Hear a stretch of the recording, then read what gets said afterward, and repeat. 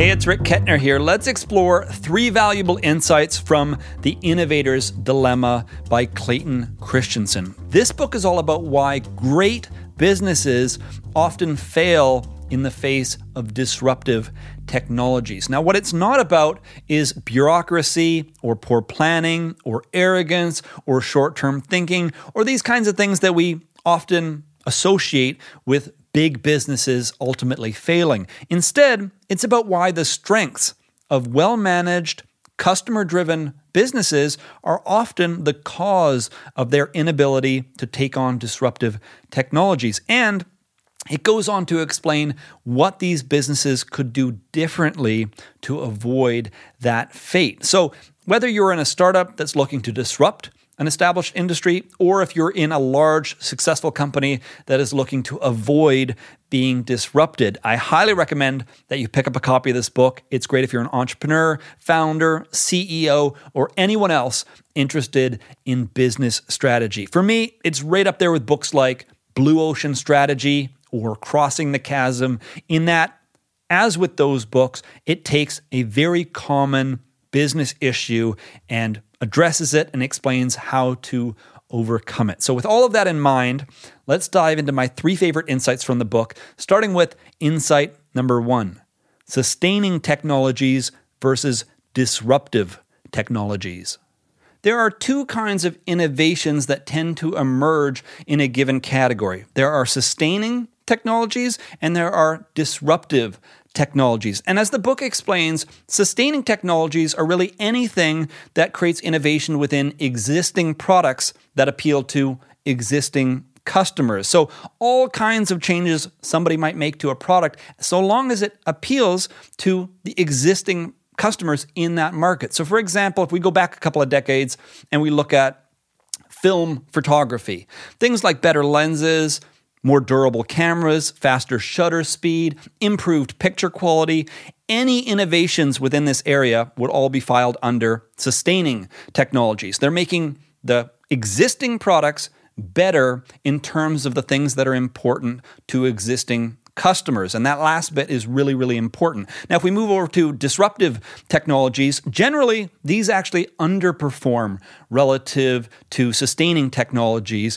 And so they do not end up appealing to existing customers. So for example, going back to film-based photography, when digital photography first started to emerge, it had things like lower picture quality, lower performance. Anybody that was really passionate about photography would actually see digital cameras at that time as largely a gimmick. It wasn't a real camera. It wasn't a tool that they could actually integrate into their workflow. Instead, what disruptive technologies typically have are other unique features that don't appeal to the existing customer base, but do appeal to a small, relatively insignificant, but emerging segment of the market. So for example, in some cases, they're going to be cheaper, simpler, smaller, perhaps more convenient. And so, as was the case with digital cameras when they first emerged, they were more convenient in the sense that you could take a picture, you could immediately transfer it over to your computer and use it.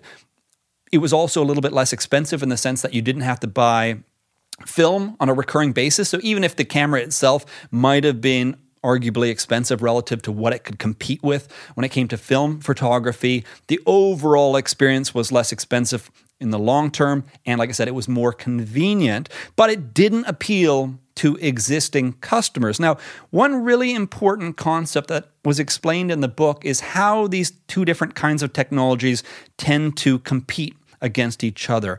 And what tends to happen is, if you imagine a horizontal line that measures the minimum quality in terms of performance or functionality that a product needs to have to appeal to the overwhelming majority of customers in the market, you imagine this horizontal line. Well, sustaining technologies typically far overshoot this line. So over time, let's go back to film cameras, for example.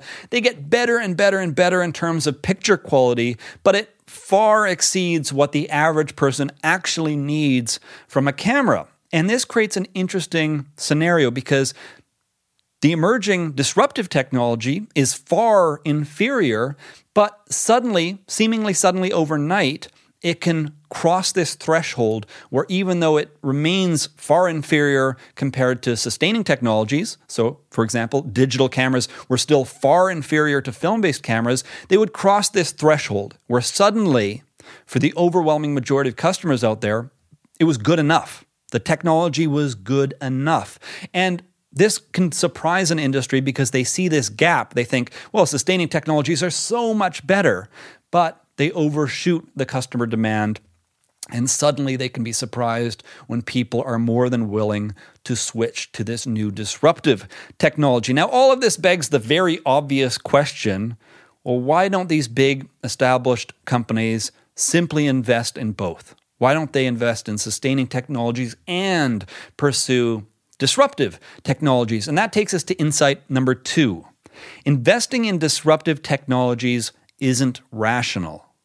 There are 3 really good reasons why great companies are often hesitant to invest in disruptive technologies. Number 1, disruptive products are often simpler and cheaper, and this generally results in far lower margins and far lower profits.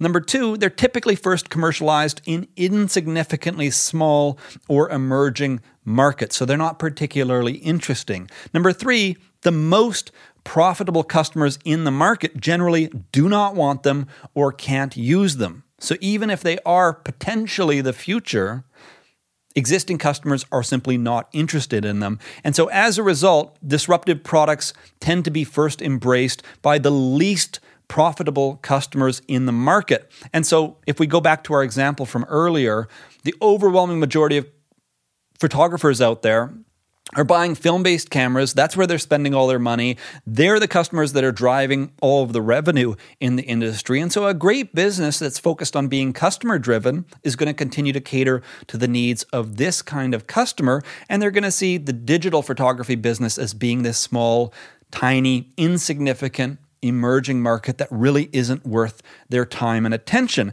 And so as a result, disciplined and well-managed companies do not pursue disruptive technologies. Their strengths, being customer-driven, having better planning, managing quality and making sure they're producing the best possible products for their customers, all of these things actually hurt and prevent their ability to pursue disruptive technologies. And the book goes on to explain 5 additional reasons why businesses, great, successful businesses, are hesitant to invest in disruptive technologies. I'm going to focus on 3 more of them just to really drive this point home. Number 1, companies depend on customers and investors for resources. This is the lifeblood of any business. If you're not focused on pleasing your investors, if you're not focused on providing what your customers really demand of you, then you're simply not going to be successful in the market for very long, especially if there's any form of competition out there at all. If you're, the dominant player in a market and nobody can touch you, maybe you have some room to play. But if you're in a highly competitive industry and you're a well-managed business, then you're going to focus on your customers and you're going to focus on creating great returns for your investors. Number 2, small markets don't solve the growth needs of large companies. This was a really key point for me because it's not just the fact that the bigger a business gets, the more insignificant these small markets are, but it's also the fact that you have to factor in different stakeholders. So for example, you have investors, but you also have employees. And your employees want to take on greater and greater responsibility. They want to have opportunities to earn more money over time and to make moves and contributions to the business that are having a greater impact. And so pursuing some small little side project that may not be the future, there's some uncertainty there, that's a difficult decision to make. And that leads us to the 3rd one, which is markets that don't yet exist can't be properly analyzed or vetted. And one thing that is very easy to take for granted today, when we look back on an industry like film photography, is that it's all obvious, right? That we knew that digital photography would eventually supplant traditional film-based photography, but these things aren't always obvious in the moment. I'll give you a perfect example of this. Today, in many ways, smartphone photography is overtaking digital photography. And so even though there are a large group of people out there that still prefer things like high-end DSLRs, which clearly take a far superior photo than the average smartphone out there, most people wouldn't have predicted that the average customer today would be more than willing to just have a smartphone camera. This is a more recent example, so it's a little bit easier, especially if you've been around the industry for 10 or 15 years and you kind of saw how this progressed. A lot of people thought, well, yeah, a smartphone camera is more convenient, but if I ever want serious photography, I'm going to take a DSLR, and that's slowly changing. And not only that, but of course, software cameras like those in Instagram or in Snapchat or in other apps like this are introducing all sorts of new capabilities that no DSLR will ever be able to compete with, or at least they're not in any clear roadmap to begin competing with that in the future. And so these things are very difficult to predict. And so there's all kinds of risk, all kinds of uncertainty. There are no guarantees. You can't simply say, hey, we have to invest in this because it's the future, because it might not be, or you might simply not pursue it in the right way. And so all of that leads us to the next point, because the next question you're almost certainly going to have is, what are great businesses supposed to do in order to prepare themselves for disruptive technology? So with that in mind, let's continue on to insight number 3. The solution is an independent organization. My biggest takeaway from the book by far is this idea that disruptive technologies should be pursued by independent organizations. You want to create a separate business or a subsidiary that is tightly optimized around creating products based on this disruptive technology. And there are a number of really important reasons why this is a far superior approach. Number one, you want to match the cost structure of the business to the lower margins of disruptive products. As we talked about earlier, initial disruptive products have much lower margins, much lower profitability, and you want to match these things because you don't want to be this massive organization that's pursuing, well-paying customers over here and then this tiny low-margin opportunity over here. You want to match those things, and that's best done with an independent organization. Number 2, it's critical to develop entirely new markets because, again, these products generally do not appeal to existing customers in the market. So you have to figure out who those customers are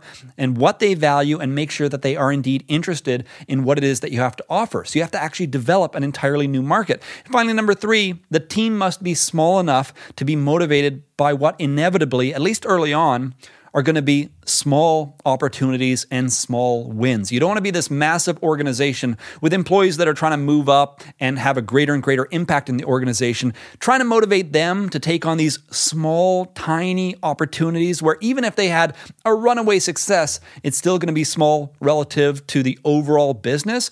You want to align these things. You want to tune an independent organization so that small wins matter. And that way, you can even take somebody from your existing organization, put them in charge of this new subsidiary where doubling or tripling revenue within that space can be a large accomplishment for that specific business. Now, with everything here that we've talked about in mind, it's really important to understand the uncertainty of pursuing a new opportunity like this. It's not always clear what the best approach will be. Number one, it's not really clear that the new technology will in fact disrupt the existing market. But even if you knew that was the case, you still don't have total certainty around the best approach. A perfect example of this is when you look at DSLR cameras versus smartphone cameras. If you were to make the prediction with total certainty that smartphone cameras are the future, well, you might suspect that the best approach is to build a smartphone. And you might be wrong because perhaps software cameras like Snapchat or Instagram or other products like that might in fact be a better opportunity. Hard to know for sure. And of course, with any given situation, there might be many more different alternative paths you might be considering. So the point here is lots of uncertainty, lots of risk. You don't always know the best approach. Looking at what worked in the past, it's almost certainly a losing strategy because, again, this is a completely new approach with a different set of customers. And so with all of this in mind, you want to create this subsidiary to be ready to fail early, often, and inexpensively. You don't want to overcommit to any one strategy. You want to be ready to pivot, to try new things, to pursue other opportunities so that you can figure out where the new disruptive technology is going to have its greatest impact, and so you can actually build a successful business. Now, one of the benefits of being a subsidiary as opposed to a startup that might be off on its own is, of course, you can benefit from resources from the larger organization, both in terms of money and in terms of talent. But it's very important that you remain independent because, again, you have different customers, so you should have different processes and different values when it comes to how you provide value to customers. You need to maintain your independence. You want to avoid being influenced by the larger organization, which might have its own ideas about how best to approach this new disruptive technology. You want to have this independent organization that's trying to figure it out on its own and is going to be more likely to pursue creative paths like the smartphone camera example that I just provided, where it might not be so obvious to the larger organization. So the core lesson here, kind of bringing everything together, when pursuing disruptive technologies, build an independent organization that is optimized for a new approach with new products that are targeting new customers. Anyway, those are my favorite insights from the book. There's so much more covered in this book, including detailed breakdowns of how disruptive technologies have impacted industries throughout history, and far more detail when it comes to how to avoid being disrupted with your own business. So whether you're a startup, whether you're an established business, it's in your best interest to really understand these ideas and to better prepare to either take on an established industry or to avoid having your business disrupted. Now, on a side note, a much sadder note, as I was preparing for this episode, I found out that Clayton Christensen, the author of this book, the author of many great business books, passed away earlier this year in January at the age of 67 due to complications with cancer treatment. My understanding is that he had cancer for a number of years and unfortunately passed away earlier this year. Needless to say, a huge, huge loss for family, friends, the many people in the business community that were impacted by his work. I didn't have a direct and personal connection with Clayton Christensen. I've read a number of his books. He's indirectly, through his work, had a huge impact on me. I've really enjoyed his books. I have no doubt that his work, his insights, and his ideas will continue to live on and will continue to have a huge impact on entrepreneurs around the world. But unfortunately, he's no longer with us. Just a huge, huge loss. So that's it for this episode. If you have any questions, comments, or thoughts, either about the book or perhaps about Clayton Christensen and the impact that he's had on the business community, I encourage you to share your comments down in the comment section below. If you're listening to the audio edition, I'll include a link in the show notes that will take you to the video edition so you can participate in the comment section there. Thank you for tuning into this episode. I hope you got something out of it despite this sad news here at the end, and I look forward to connecting with you again in a future episode.